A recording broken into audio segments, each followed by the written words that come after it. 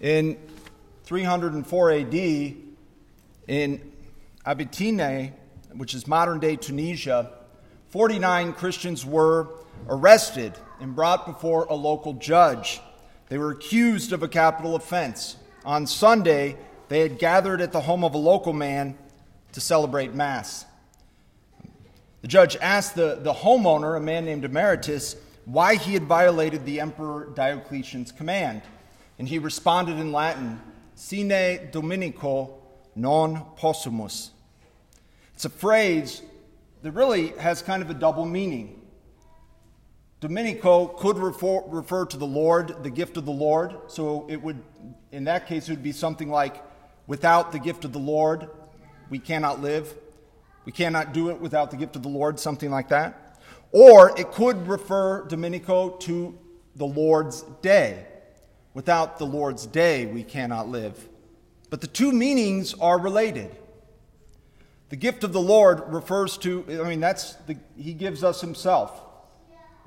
He wants a relationship with us, but it's not an individualized relationship. We encounter him ordinarily in the church, and most intimately in the Eucharist, where he's really, truly, and substantially present. And of course, the Mass, the Eucharist, though it's celebrated every day, it is most fittingly celebrated on Sunday, the Lord's Day, the day of the resurrection.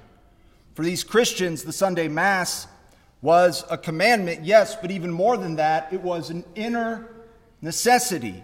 Without him who sustains our life, life itself becomes empty. That was what this man Emeritus was saying. And so those 49 individuals, including the priest, men, women, and children, were martyred, were executed for the faith. And since that day, they've enjoyed eternal glory. It is worth pondering the martyrs of Abytinia as we reflect on our gospel today, a gospel which at first seems very harsh. And even when we kind of dig into it, it nonetheless remains very challenging and demanding. We begin this gospel with Luke telling us that great crowds are traveling with Jesus, and he turns to address them. So these are not only his hardcore disciples, his apostles, great crowds, the masses. And he turns and he addresses them. What does our Lord say? Well, Jesus gets the people's attention and ours with what he says about hating one's family. We'll get to what he means in a minute. But really, his message is summed up in this parable he gives about a builder. He says, what builder trying to build a tower would not first sit down and make sure he had the money and the material to do it? Or what king with his army in the field assessing a bigger king's army would not first sit down and think and discern whether he can actually achieve victory or not? His point to these masses is, if you're going to follow me, it will cost you. It will be challenging and demanding.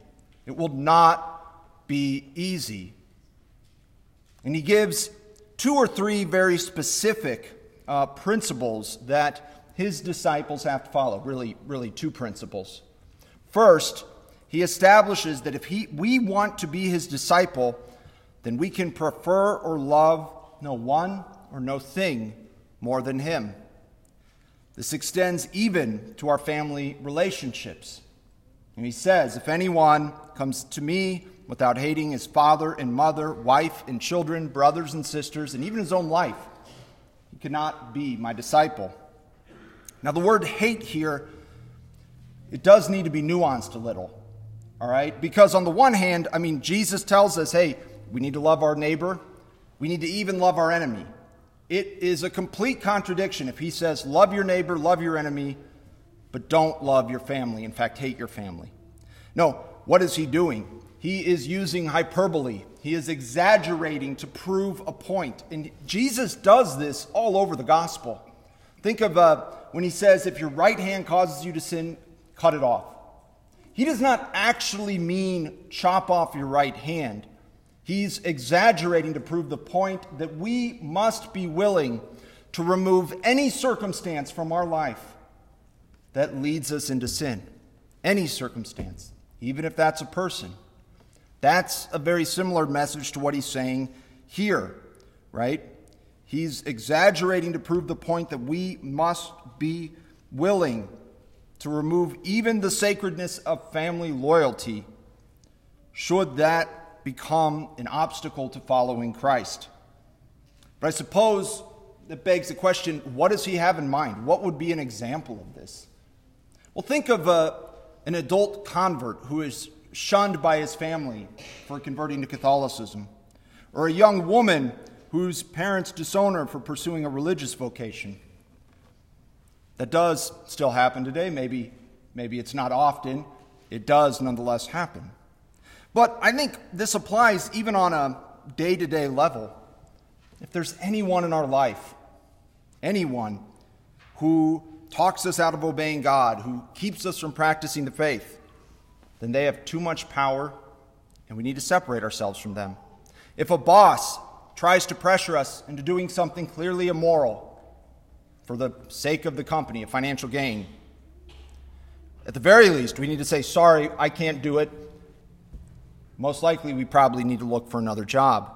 If a boyfriend pressures his girlfriend into being promiscuous, well, it's time to break it off. If a friend pressures us into lying, cheating, stealing, fill in the blank, it's probably time to find a new friend. No human relationship is worth sacrificing the one relationship necessary, the relationship between us and Christ.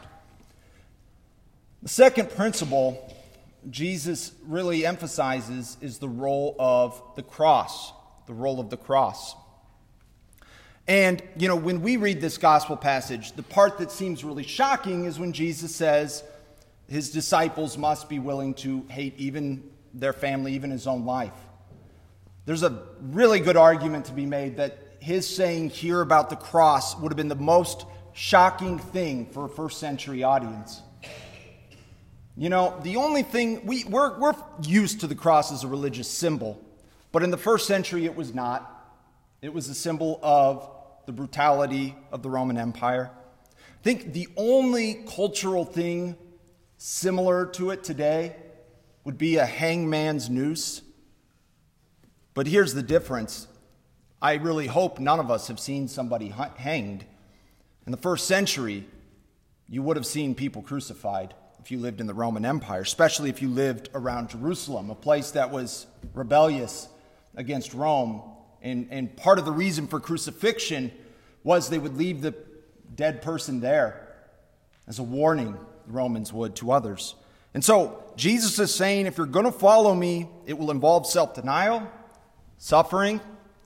It might even involve death, and a pretty horrible one at that.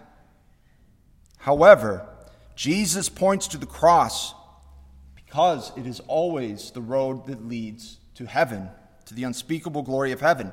And we see this with the martyrs of Abytine, right? It's a simple rule, no cross, no crown. If we want to be his disciple, it will involve this heavenly glory, but first the cross. For those 49 souls who chose to go to Mass on Sunday, even though they knew it might cost them their life, the cross for them was to bear witness by shedding their blood. That's something relatively few Christians are asked to do. God asks few of us to do that. But that word martyr means witness. And we are all called to bear witness to the truth of the faith, in word and in deed. And if we bear witness to the truth of the faith today, we will pay a price.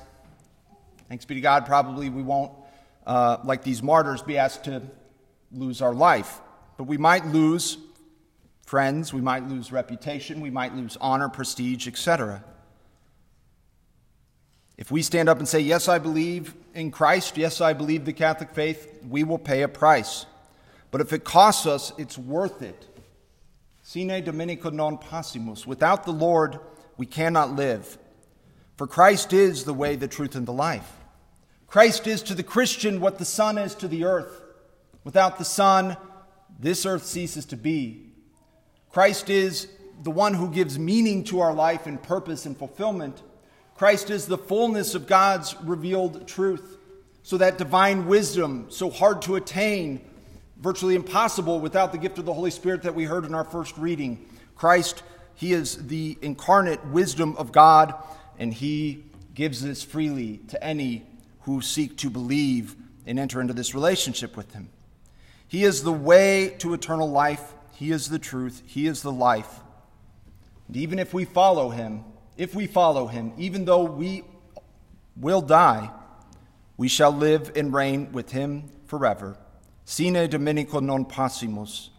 May we live by that motto, just as these martyrs and saints did so many years ago.